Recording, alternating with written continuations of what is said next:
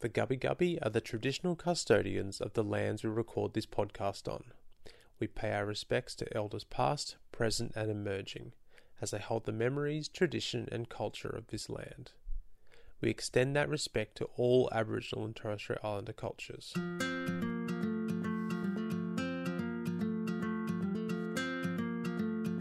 Hello and welcome to Milkshakes for Marley, where the people who have needed blood thank the donors who have saved, prolonged or improved their lives. My name is Kate Fisher. I'm the creator of Milkshakes for Marley, an award-winning Australian storyteller and a change maker. I'm on a mission to end the persistent critical blood shortages in Australia, inspired by our 7-year-old daughter Marley, who started receiving life-saving blood products when she was just 3. She is currently in remission from autoimmune encephalitis, and we have had Australian plasma donors to thank for keeping her alive. Marley will be dependent on blood donors for the rest of her life. As for her, blood products are life-saving when she relapses and life-preserving for every infusion in between. This podcast is the creative solution to a social problem, which is persistent critical blood shortages in Australia, as simply not enough people donate blood. 1 in 3 Australians will need blood in their lifetime, and yet only about 1 in 30 eligible Australians donate. It's my mission to change that, while thanking as many blood donors as I can reach along the way. Over the last 2 weeks, if you follow our socials, you will have seen a lot of me talking about the Oz Mumpreneur Awards and sharing a lot more content than we normally do, and the most incredible Australian stories from blood product recipients and messages from their loved ones. I'm hoping after hearing these episodes and seeing these videos that Milkshakes for Marley listeners will join me in my blood donation advocacy. And there's a number of ways that you can be involved. The first is to make an appointment to donate blood by calling Lifeblood on 13 14 95 and become a member of the Milkshakes for Marley Lifeblood team.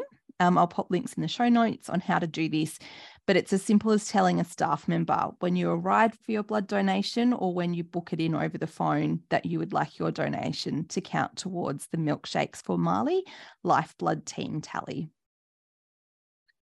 Number 2 is like, share, rate, review this episode and previous ones. Send episodes to friends, particularly if they are blood donors, and let them know that this podcast is presented in standalone documentary style episodes. So it's my hope that now there is something in this catalogue of episodes of interests to nearly everybody.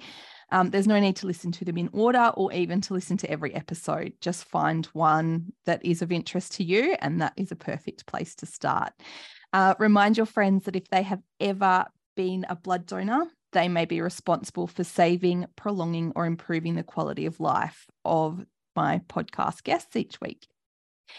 And if you haven't seen it yet, please check out the new website. It's www.milkshakesformarley.org. So it's the word for, F-O-R, and Marley is MARLEIGH.org, where you can find information and photos on Marley's journey to diagnosis and the impact that blood donors have had on saving her life. Her recovery and rehabilitation is detailed there a little bit as well, and we'll update that further as we go on. And there is some beautiful photos with her seizure response and autism service dog, Patty.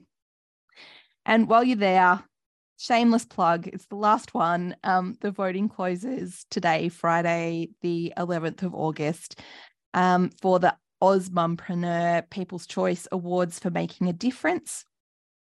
My work in blood donation advocacy and this podcast has been shortlisted as a finalist in category number 10, which is social enterprise and not-for-profit, and global brand, which is category 14.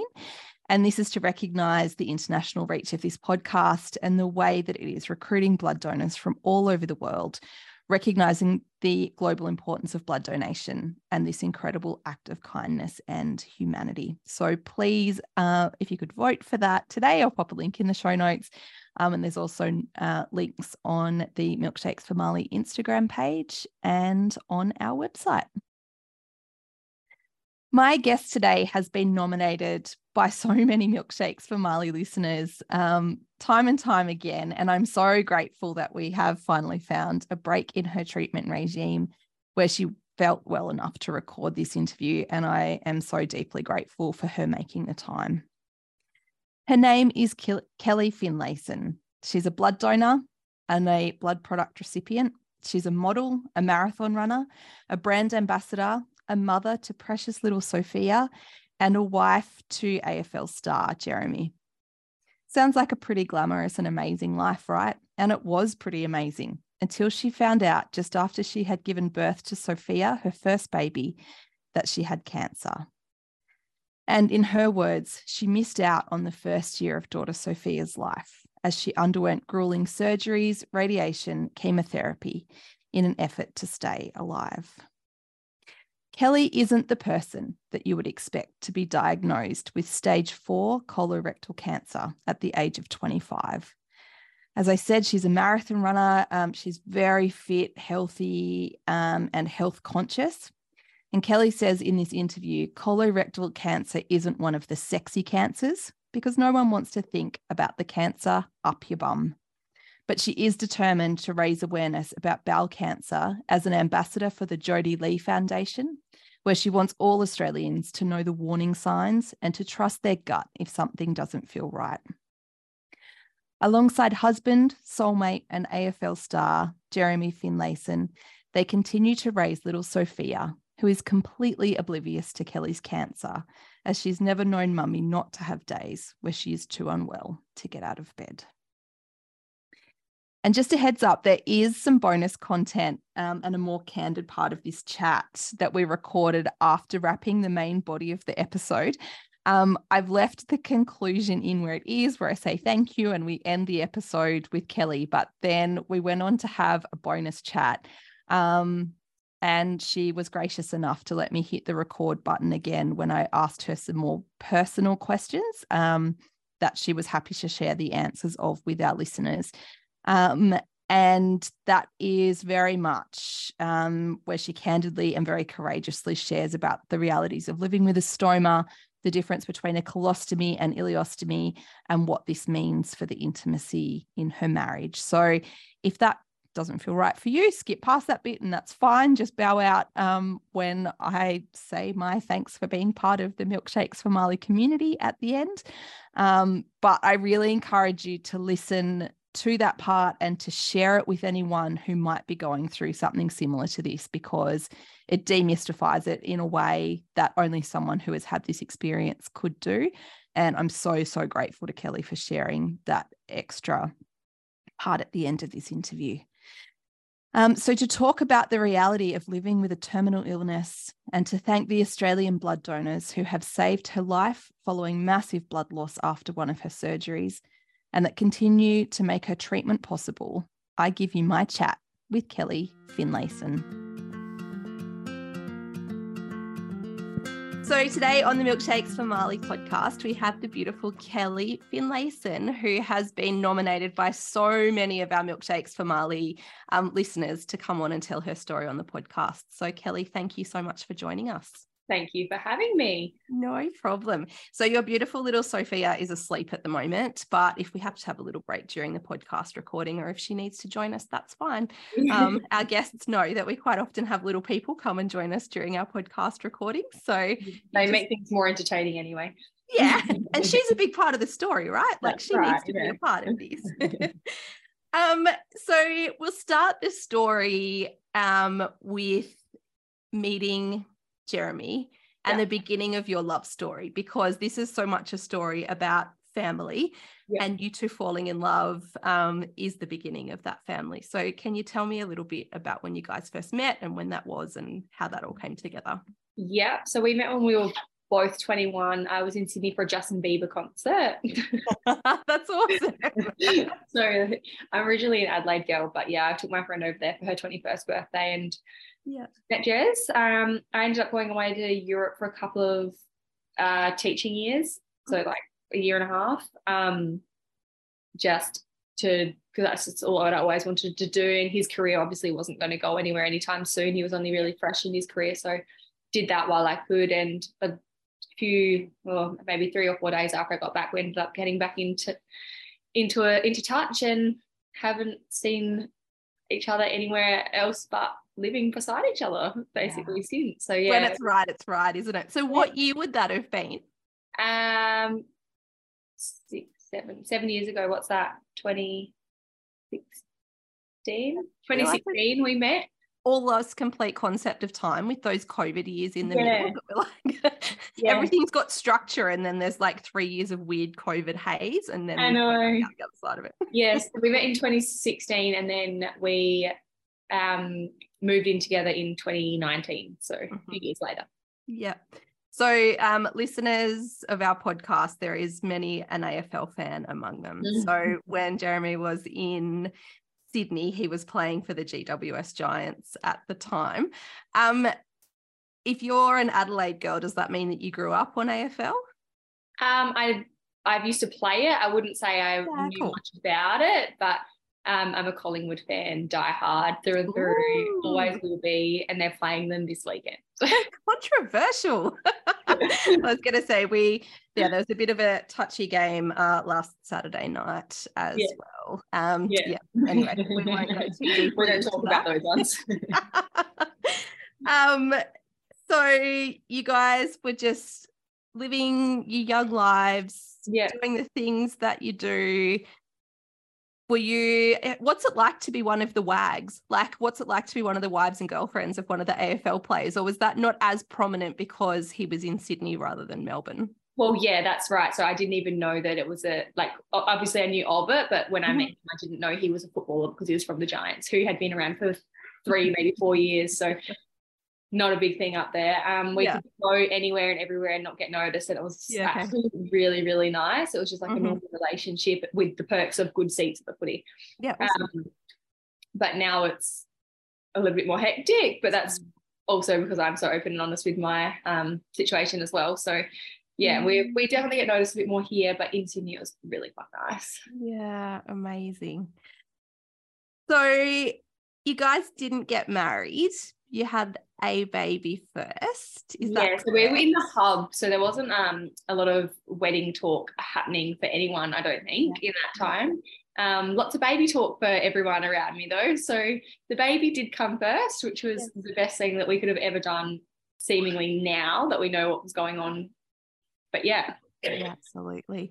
Our regular listeners of the pod and people that know the Milkshakes for Marley's story will know that we have a strong affiliation with the GWS Giants. So, and that was part of the reason I was asking where your timeline fitted in. Yeah. So in 2019, we were living in Canberra at the time.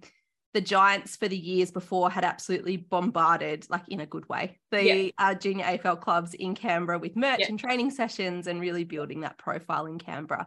My poor diehard Western Bulldogs supporting husband then lost our sons to being GWS fans, but that was fine. And one of our sons got to run the Giants out onto the field in their game. Fun.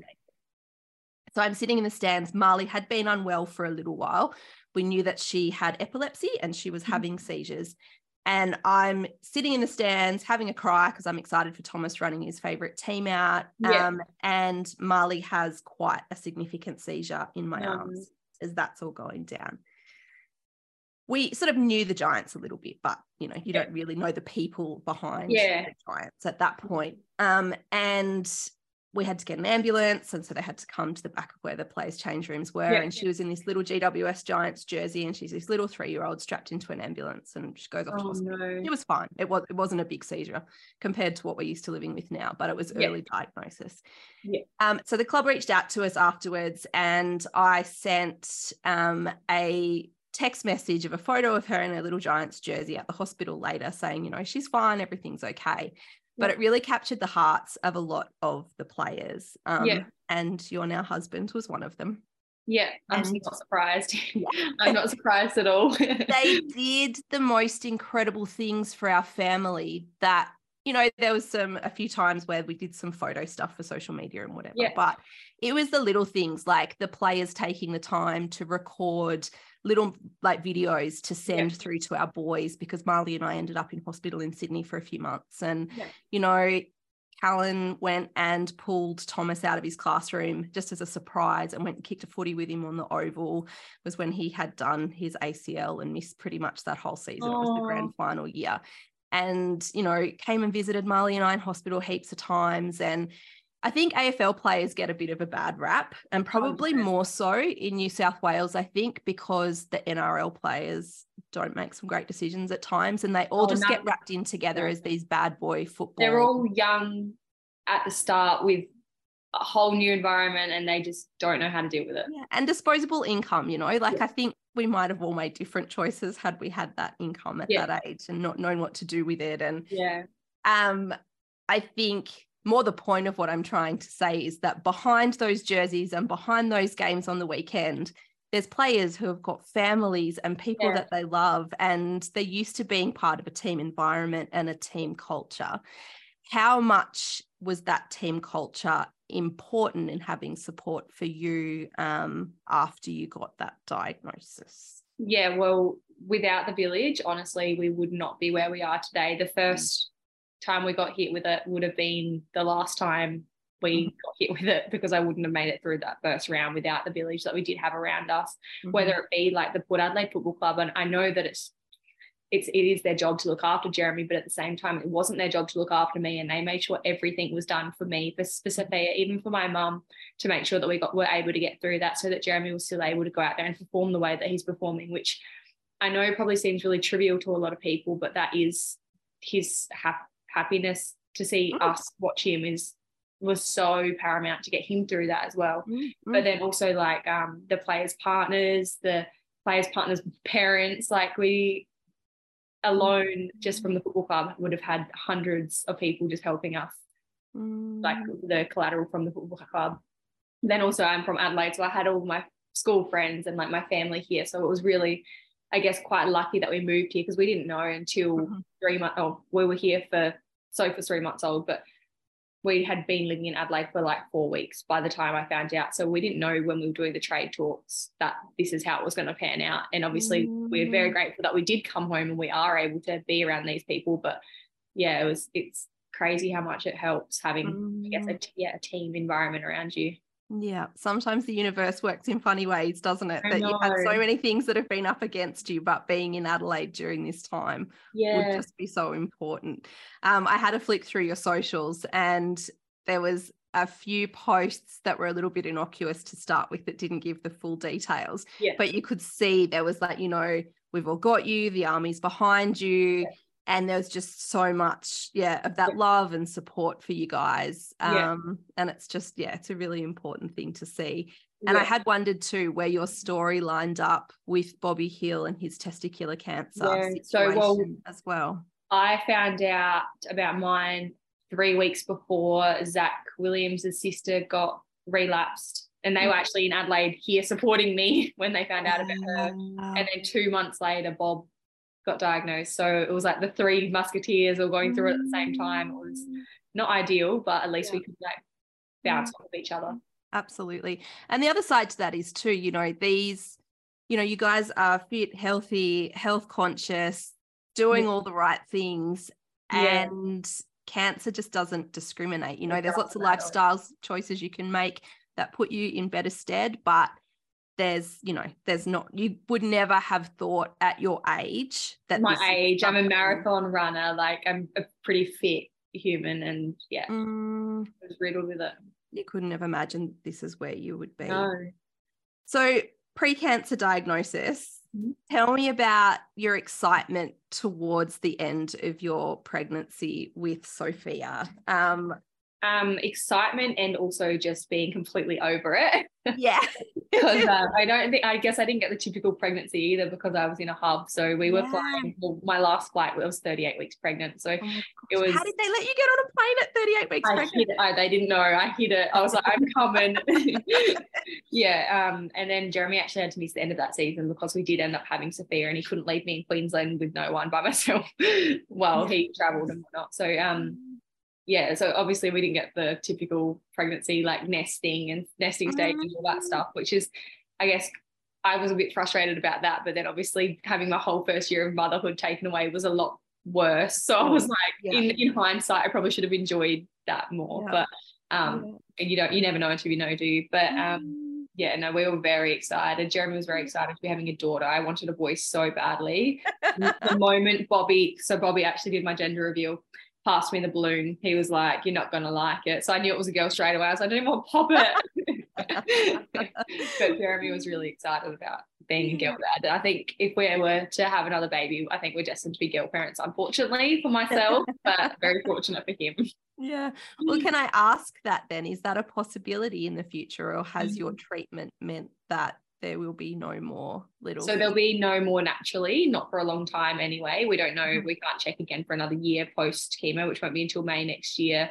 And then it could take more than that to get things going again. I am on all the things that try to make things go again, but at the moment it's just not a priority. But we are doing all the other avenues like the egg donors, the surrogacy options and stuff like that. But at the moment we're thinking it'll be an egg donor IVF cycle. Yeah, okay. We're thinking, hopefully, depending if it will hold. Just one step at a time, really. You've got so much else going on. And I ask that in the context of the fact that sometimes you don't have the time to do an egg collection or, sperm freezing or that kind of thing. Sometimes the situation is just so critical that you just need to move really quickly, and that trying to keep you alive is far much more important than a potential child down the track. Well, between being diagnosed and starting chemo was 2 weeks, and I had 2 surgeries between being diagnosed and starting chemo, so I didn't have time to do IVF. So you two described yourselves before you gave birth as 2 kids that were just having a kid. Yep. How much in that time do you have to grow up? So you didn't just become a mum, but you then became a mum that was facing her own mortality. And I'm going to read you back something that you posted at the time, just to get a sense of that 3 months and that bubble of transitioning to motherhood, because having your first baby is insane. Like it's the biggest transition that you think that you're ever going to go Such a learning curve in your whole entire life. And particularly if you were doing that without family support around and that kind of thing because of COVID. It's your 1 month post to your daughter. So 1 month of you, 1 month of us, 1 month of parenthood, 1 month of watching my 2 biggest loves become best friends. It certainly hasn't been easy, the biggest life adjustment we've ever experienced, but I count my lucky stars that your daddy and I get to do it together. I read that reading this last night and cried. Yeah, I know.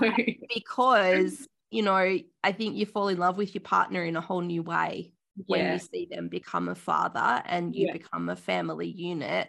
Yeah. How scary was it for you thinking that he might be the one raising Sophia? And is that the prognosis you were initially given? So the initial prognosis obviously came a couple of months after that post, which, to be fair, I thought it was a hard month. God, was I wrong? That was the easiest month of my life. Transition, yes, but easy month considering everything that was about to happen. The first diagnosis, I didn't have much of a idea about cancer, I guess. It was always an old person's disease. I had never looked into it. I didn't know anything about it. Bowel cancer was one of the good cancers to get because you could just cut it out and move on because there's so much bowel. But because it had spread, I knew that I was in for a pretty long regime of treatment. But my surgeon was so confident. Like I was 25 years old.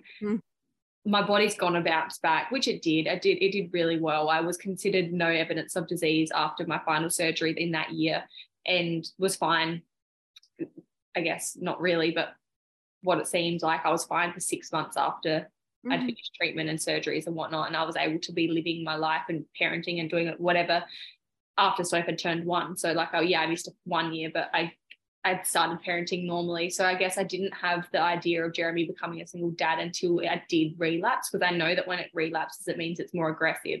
So the minute that I saw what it was, the first thing that came to my mind was that Sophia was about to be Jez's child and just Jeremy's child. And that's, I guess, it is hard to come to terms with, because I'm not out of it yet. Like I've got a scan next week and we're hoping that things are okay and that I can maintain what I'm doing. And like, I don't feel unhealthy, but I know that I'm not out of those woods, and it still is a very likely possibility of Jeremy being a single dad in 6 months' time, in a year's time. What we don't know. Yeah. And that just makes every single one of those minutes, hours, days so much more important as well. And it's hard because you still get the challenges of having a toddler and being like, go away, I need my space. But then I'm like, I don't know how much time I've got. I need you to be near me, but also go away. And even not just being physically present with her, but the mental load of having to manage your treatments and, you know, thinking about putting things into place for the future. Yeah. Exactly. It would be really difficult to stay physically, emotionally, and mentally present with her all the time as well, because toddlers are a lot. Well, I think it's hard even, like if I wasn't unwell, like trying to plan for her future, even with myself in the picture and having the dual income and whatnot. But like now that we don't know what the future looks like for us, it's so much harder to, like, I guess, not want to overstep and put too much in place as if like I'd given up and doing that because I think I'm going to leave. Like, I feel like that's kind of admitting defeat, which I don't want to do. So like, I'm trying to do just what a normal parent would do, but then in the back of your mind, obviously, because she's got no idea what's going on. No idea at all. Like, I might have a tape over my port or something. She's like, oh, mummy's got owies. Then she knows that I'm sick on my owie weeks. But other than that, she's got no idea. No. So trying to like navigate that without making too much of a fuss, so she kind of is more naive to it, it's hard. And like, there's no roadmap for that. Like, when you decide that you want to have a baby with someone, no one prepares you to have those types of conversations. So it is stage 4 colorectal cancer. That is your current diagnosis. That was one of the questions I was going to ask you is, are there organisations that offer you support to navigate those types of conversations? I know when my mum was going through breast cancer, in some way, I mean, she's had a good outcome and she's doing really well now, but in some ways that was the best cancer she could possibly have, living in a regional area, because there were so many support services and organisations, and people understand what breast cancer is and they feel like they can talk about it because it's so well known. How do people talk to you about colorectal cancer and what support organisations have helped you along the way? And that's the thing about colorectal cancer, it's not a sexy cancer. Breast not cancer, a sexy cancer. Skin cancer, even like testicular cancer, like it's all talked about even in school, because you talk about boobs, you talk about your balls, you talk about your skin. Like it's just what it is. Like, nobody talks about their butt unless it's someone's peachy bum that they're looking at. Like, no one's talking about your actual intestine. Which I get it. I understand it's a disgusting conversation to have, but it's such an important conversation. But I'm sure there is places that I could go. Like, I've seen a psychologist, we didn't work, so I just stopped that altogether, and I probably do need to go back and work through that. But at the same time, I'm really good at talking about it with Jez, so I feel like he's kind of taken on the role of being a psychologist as well as a father and a husband and a nurse and everything else. And that's one of the things about meeting young too, is that you guys are growing up together. So you're growing up and you're growing through this together. Like, we should be, even if we didn't have the child, like we should be like holidaying, and we should be like going to bars and going out on date nights. I don't remember the last time we did any of that, and obviously now we've got Sophia as well, so it's like we've got to do everything around her already. And then like when I am good, obviously we're with her, and then when I'm not good, I'm in bed and he's with her, so it's like it's really tricky. difficult. But I know, like, I'm an ambassador for a back cancer research foundation, and they're pretty good with the whole situation in terms of like, if I need to talk about something that I don't actually understand, like I literally just go straight to them. I'm like, give me the facts on this, this and this. And they'll be like, yeah, that will be good. And my surgeon's assistant, Emily, she used to be an oncology nurse. So she's obviously got a lot to do with got a lot of knowledge around cancer. So she's really good. Like I've got her phone number, so I message her like too many times a day about things that I want to know, or if I need something, or if I need like a script, she'll get it sent to a chemist nearby or whatever. And also my stoma nurse is really good at that as well. So if I ever have to go to the hospital, because obviously Jeremy has to have Sophia and she can't come into the hospital because like she's a toddler that's going to touch everything. So he just drops me at the door and I walk up and they'll always be next to the bed with me. So I'm never really alone, even though technically I am. Which is I think it's helped a lot. I think my positive attitude towards everything in terms of like not being naive, but not letting the negative thoughts take over, not letting cancer consume my mind, because as soon as it would do that, I think I would be done for. All over. And so many cancer patients that we've interviewed through the podcast and that I have known have said how important that mindset is in terms of their experience of cancer, but the way that they feel like it impacts their outcomes as well. Yeah, 100%. And I think that's probably why old people are seen as the people that are cancer patients, because they've lived their life. They're not really fussed about going like they're going to die somewhere or another. Like, why not be a 90-year-old with cancer that's gone? Like, at least like you've lived your life, and that I feel like that they let their mind be overcome by it, and that's why they pass away. Whereas I think that it is a disease that we can not cure, but we can manage, not easily, but we can do it. So tell me about the role that blood donors have played in your cancer treatment and the options that you've had available. Do you know what blood products you've needed during your treatment? Yeah, so I was in ICU after a surgery and I lost way too much way too much blood. So obviously I had blood transfusions. I haven't had to have plasma, but I have had multiple blood and iron transfusions. Yeah. And I think too, you know, even the surgeries that you have had, that people don't realize that if they don't actually need blood during their surgeries, that would have been on hand there. Like they need to have a certain amount of that as a backup plan if something does go wrong. So lots of people think that they haven't had. Well, even if something doesn't go wrong, they still, I feel like they're just pumping it into you. They're like, the more in, the easier this recovery is going to be. Absolutely. Yeah. And that can help you bounce back so much quicker, even if it isn't, you know, in a life-threatening situation. And that's part of the education that we do through this podcast as well, is that blood products aren't just life-saving in acute situations, but they're also, you know, life-preserving. They improve people's quality of life. And sometimes that is buying people more time. And I'm sure that having those blood products have given you the treatment options and the hope as well that you really need. And knowing it's there is just, I guess, important. And I never would have thought of it. I've always donated blood, but I never really thought about the intensity of actually needing it. Like if I'm like, someone will need this one day, but you don't realize until you're in the situation of needing it, like how badly you actually need it. Yeah. And how quickly you need to get it into your body. So tell me about the work that you do for the Jodie Lee Foundation and the Trust Your Gut campaign.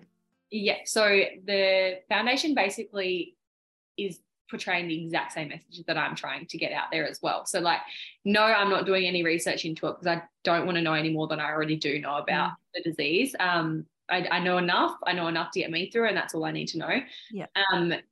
But we're both trying to get the message out about the importance of early onset detection, because like I said earlier, it's the best cancer you can get because it can just be cut out, but it can only just be cut out if it's found early. So I guess the Trust Your Gut campaign is just going over the symptoms, and there's like a tracker or like symptom checker on the website, and it just tells you what you need to do if the symptoms are present, or if you've got all of the symptoms, then where you should go, and you've got blood in your stool, where you should go, and stuff like that. So I guess we're just trying to get as many people as possible to get checked if they've got something wrong, and to trust their gut. Yeah. And I absolutely encourage any of the listeners to today's podcast to go to the link that we've popped in our show notes and have a look at that symptom tracker thing, because I had a look last night and it's easy to use, and I think it's a really great tool. Because it's the people that don't think it applies to them that it's the most important to have a look at those things and to be aware of what to look out for. What really struck me a lot about your story was how normal it is, in inverted commas, when you're postpartum to have some digestive, constipation, you know, you've just had a baby, your pelvic floor is a little bit different, you know, a bit of abdominal pain, pelvic pain, you've just made a human. And I'm sure during COVID, there wasn't a great availability of, you know, pelvic floor physiotherapists to help you bounce back from, you know, pregnancy and birthing and all of that kind of stuff. Yeah. I would have, and even going to a GP and saying, you know, I'm a bit constipated, they'd be like, well, do your pelvic floor exercises. Yeah. It would be really difficult to know that there was something really wrong given the symptoms you were experiencing. Yeah, exactly. At what point did you know something really wasn't right with your body? I think I kind of knew something wasn't right for quite a while, but in terms of not knowing, because I hadn't had a baby before, I genuinely thought it was just being postpartum and not being able to do things normally. But it was Jeremy that noticed that, well, not noticed. Jeremy's the one that was like, you need to see a doctor. This isn't normal. It can't be normal. The frequency of me needing to go to the toilet, which I would go to the toilet and not actually be able to go to the toilet. Felt like I needed to go so badly, but it was actually just a fat tumor in my bowel that I thought I needed to push out, but I couldn't get out, obviously, because it wasn't stool. So yeah, the frequency of me going to the toilet and him joking about it and me getting angry about it was like, we'll go see a doctor so we can get over this sort of thing. Yeah. And also, you know, you're going through such a big transition. You are tired, you're hormonal, like your body is just changing so much. And like, you don't have time to go to a GP when you're a new mom. The 2 hours of a day that you get free, you just want to sit there and do nothing. You don't want to make an appointment. Like, and I know how important it is now, but in the, like, when you're in the thick of it, the last thing you can think of is looking after yourself. Yeah, absolutely. So yeah, I would really encourage people to go and have a look at the link that we've popped in our show notes, because you just never know when in the future that might just jog a memory of having a look at it or listening to this interview. Because that early detection is just so important. It could literally save your life, and that's absolutely. So how are you finding being back in Adelaide? Are you enjoying living back there? It's a lot easier than Sydney. I used to travel, I think it was like 7 kilometers to work. In the morning, it would take me an hour. Now 7 kilometers is 15 minutes. And I'm like, oh, heaven. But, you know, it is really easy being back here. And we miss probably the weather and obviously our friends in Sydney, but of course, not much else. Well, I'm glad that all of that new stuff is working out for you guys. Where are you up to in your treatment regime this time around, and have you got any idea of what the short-term future looks like for you guys? So I finished up radio 2 weeks ago. So I've obviously done my whole course of chemo plus a few extra, because he's like, oh, you can if you want. And as soon as he put any doubt in my mind, I was like, more. Absolutely. Do all of the things. Definitely. Chemo is like my safety blanket, which is not a healthy safety blanket to have. So we need to find a new safety blanket. But at the moment, any treatment plan that's coming from the doctors is safety to me. Whereas obviously I'm terrified of relapsing. So I'm just taking anything and everything. I'm doing like my, all my alternate stuff. So I do like hyperbaric once a week. I do vitamin C drips. I'm seeing a alternate doctor on Saturday to see what else I can, like what other supplements I can chuck in. Amazing. I should be eating a lot healthier, but after going through chemo and losing the 15 kilos that I lost down to being such a minuscule little girl, basically. There wasn't much of you to start with. There's not much to lose. No, and I'm just terrified of getting that skinny again, that I just eat whatever I feel like eating, in terms of like making sure I actually get food in. So I there's things I could do better, but there's also things that I'm doing that other people wouldn't be doing. So like I feel like I'm definitely trying to stay on top of it a lot more and be more proactive. But I have a scan on Tuesday next week, and that will tell me what's next. Everything's in 12-week blocks usually, because that's how long it takes for things to change on a scan, really, like 6 to 12 weeks. But I also get blood tests every 3 weeks. So my blood test is tomorrow, and that monitors the tumor markers, which haven't gone anywhere above normal in a very, very long time. So everything's looking really, really promising, that I probably won't be no evidence of disease, which is fine, but it will be very maintainable without chemo, which is all I need so that I can keep living not a normal life. Obviously, it will never be normal again if I'm living with cancer, but it's so that I can live a long life without any symptoms, without the sudden shit. It's spread everywhere. Like we've got to have maintenance things in, like maintenance techniques in place, so that we can keep it at bay. Yeah, it might still be there, but it's not growing. As long as it's not growing, I can live for a really long time. Okay. Yeah.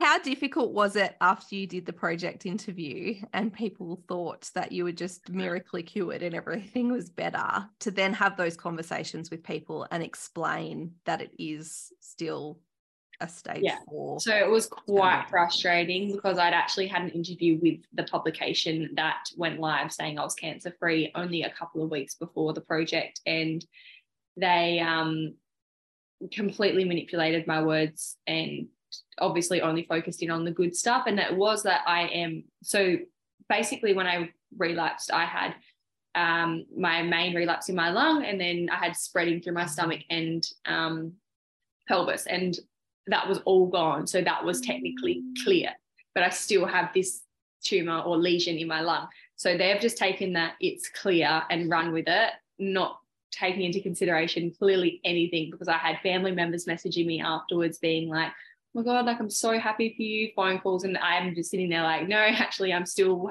living with a terminal illness, and I've actually still got treatment starting again next Monday. Like, I'm not in any way cancer-free, not out of the woods, and won't be for several years to come, which is another frustrating thing, because I told them that 2 weeks prior.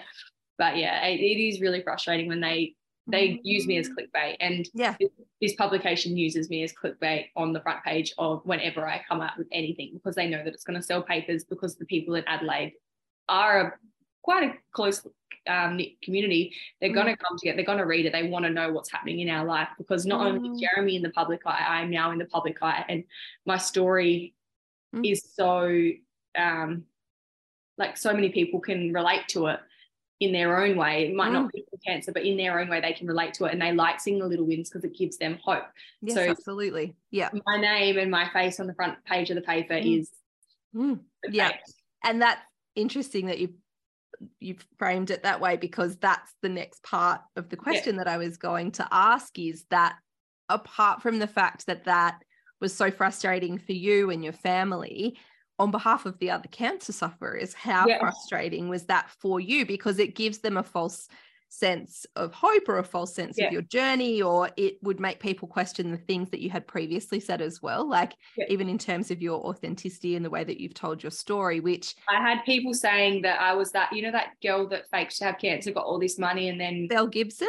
Yeah, I don't know. And I had people being like, she's just another one of those, like, she never had cancer. I was like, what? Who the fudge lied about having this stupid disease and goes like, no, so no one's going to do that. No one's going to relapse just for fun. Like, No. There's another one as well, similar to the Belle Gibson one. It's Scamander is another big podcast that has just dropped, and it's going everywhere at the moment. And it's a similar one. It's somebody who was fundraising. It was in the US, but she was fundraising and did all of this work for cancer organizations and stuff. And she was uploading photos of her being in hospital, but she would just get really dehydrated and admit herself into ED so she could like do a social media post with a drip in her arm. Like, I just can't wrap my brain around. I have an experience. I've had some health stuff, nothing quite like you guys have, but being the mother of somebody who has been through that and living in hospital, and you were talking about your port before, and Marley's got hers that she calls her special button, and having to be accessed all the time for treatments, and she's had rounds and rounds and rounds of treatment. We would have the same port, because I've got a pediatric one. There you go. So have you only had it placed in the one spot? Have you still got your first one? Yeah, but I think it's moved, which so I've actually got an appointment to go get it checked tomorrow because I think it's improved. Marley had to have hers restitched, and once it was much easier to access because it was getting to the point it was kind of flipping when they put the pressure on it because it just needed to restitch back into the muscle. But they've told us if she needs another one, we're going to put it down on her rib cage because apparently at her size, they're a little bit easier to put them down there. And she had a kinked central line with her first one. So bizarre. They're so clever, these people. Yeah, it was good. What we loved about Marley's was that it gave her an element of choice because she was so little. And she always called cannulas teddies because the pediatric ones have always got the teddy stickers on them when they tape them in. So she's got special button. Why she started calling her Porter special button, we still don't know, or teddies. And we could say to her, you know, you do have to have it accessed because it's treatment day, but would you like special button or teddies? And because she got to choose which one. And she always chose special button because she said it doesn't hurt as much. So that was fine. She got that done. So just to round us out, there is no doubt, having spoken to you, that Australian blood donors have played such an important role, not just in giving, you know, the treatment that you've had, but in allowing your body to recover with the blood products you've had and give you the best fighting chance for that other medication and treatment regimes to work, improving the quality of that time that you have got, especially when you haven't known what the outcome of your treatments will be. Have you got a message for the people that have donated blood that you have received, or for anyone who is considering donating in the future? I think and I think I could probably say this on behalf of everyone that's had to receive it, is literally just thank you and keep doing it, because I know that I've done it and I didn't see the value in it, but I just did it because it was the thing to do. But it is genuinely so important. Like it saves lives, and if it doesn't save a life, it's improving the quality of someone's life. And And one of the big narratives we run alongside all of our messaging through the Milkshakes for Marley movement is that blood donors don't just save lives, they keep families together. And I'm so glad that Australian blood donors have given you and Jeremy and little Sophia as much time together as you can possibly have. It's great. We're very lucky to have the technology that we do now. Thank you so much for being a guest on the Milkshakes for Marley podcast today, Kelly, and good luck with the test results coming up. And from everyone in our community, we really just wish you all the best. Thank you very much. When I first reached out to Kelly about being a Milkshakes for Marley guest, I had no idea that we would record an interview like that. It's just such a raw and beautiful and intimate episode. Everything that new motherhood is and should be, and yet she was really stripped of that opportunity to do it in the first year. But you can really hear in her voice how much she appreciates Australian blood donors for giving her extra time to be a mum and spend time with Sophia and spend time with Jeremy. Her approach to navigating her terminal illness and what that means for her future and her little family is just so sobering. And I'm so grateful to her for being so honest in this interview, and especially for demystifying what it's like to live with stoma, colorectal cancer, and terminal illness, while thanking the Australian blood donors who have made her surgeries and her treatment possible. Please head to the Jodie Lee Foundation website to see the work that Kelly is doing as an ambassador for the Trust Your Gut campaign. And while you're there, I highly recommend that you do the symptom tracker quiz. Even if you don't feel that it is applicable to you right now, you never know in the future when it might just jog a memory of having done that quiz. That's the big message that Kelly really shares, is that early detection can completely change your outcomes. So I'd really recommend that you have a look at that, and I'll pop a link in the show notes. And also head to Kelly's Instagram page to check out the clothing range that she's just released this week in partnership with the ORTC clothing company and the Jodie Lee Foundation. It's a campaign and a clothing range launch that's all about getting us to check in with our loved ones. And in Kelly's words, checking in can save a life, if not yours, someone you've inspired. Kellie, you have certainly inspired me, and you have fueled my passion for blood donation advocacy work. And I am wishing you, Jeremy and Sophia, so much more time together as a little family. If after listening to this episode today, you would like to become a blood donor in the future, please register your donation to the Milkshakes for Mali Lifeblood team. I love being able to track our new donors, where they're popping up in Australia, and the Australian lives that we have saved together. This podcast was written and hosted by me, Kate Fisher. I'm also your executive producer. Today's guest was Kellie Finlayson. Audio production and Welcome to Country by my amazing husband, Jeff Fisher. Social media assets by Jason at Strosky Media. If you liked today's episode, please share it with a friend. Make sure you are following me on Instagram, Facebook, and our new website, milkshakesformali.org. And one final plug, please vote for the People's Choice Awards for Milkshakes for Mali and me, Kate Fisher, to win category number 10, Social Enterprise, and number 14, Global Brand. And as always, I'll leave the final word to Mali. Thank you for my prize, Ma.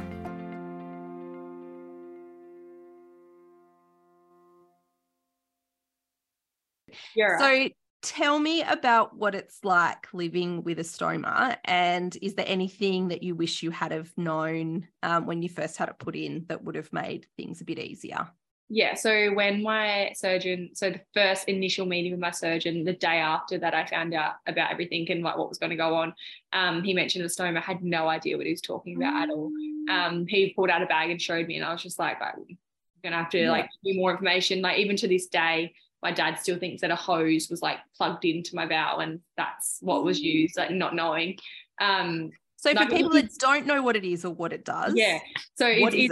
It's quite an unusual thing if you haven't heard of it before and if you haven't seen it before, because it's quite literally your bowel diverted from Uranus and stitched to your stomach with a bag attached to it, and that's where you'd catch your stool. To be fair, while I was going through treatment, it was the best thing I've ever had. Initially, when I first saw it, I thought my life was over because my stomach now it looked like a bum hole on my stomach. That's what it looked like for people that are trying to like come to try to think, visualize it. Visualize what it is. That's what it looked like. Mine was called the perfect stoma. So it was a cute little button on my belly. I call it cute now because I've seen what they could look like, and was very visually pleasing in comparison. But it acted I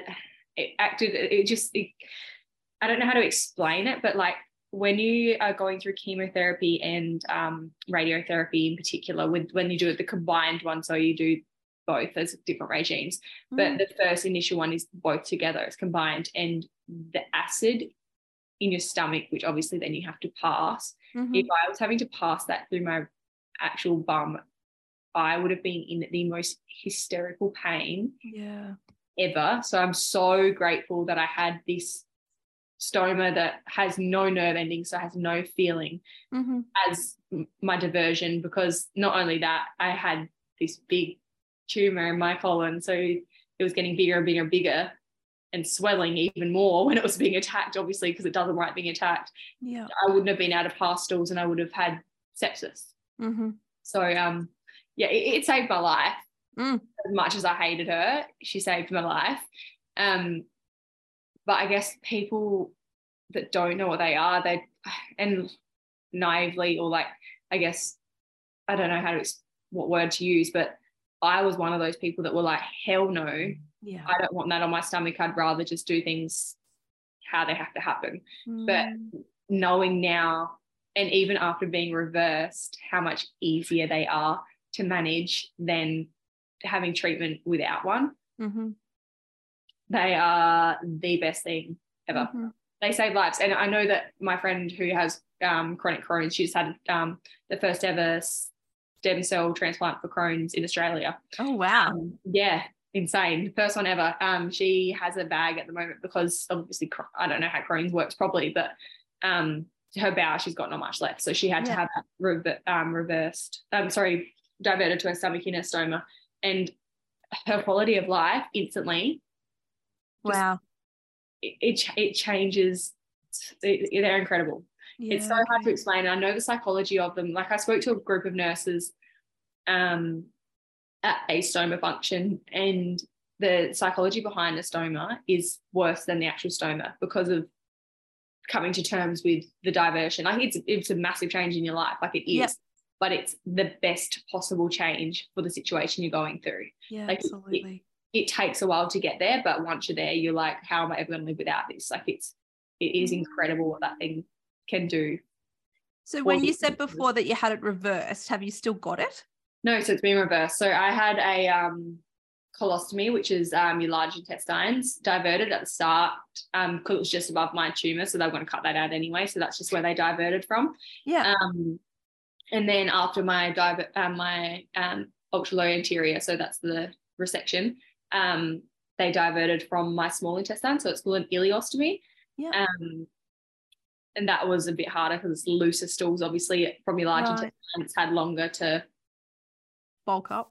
And then, so then that's when I lost all my weight. So that obviously nothing was absorbing into my body. So that's probably a harder one to have, and has more difficulties in terms of like your malnutrition and whatever.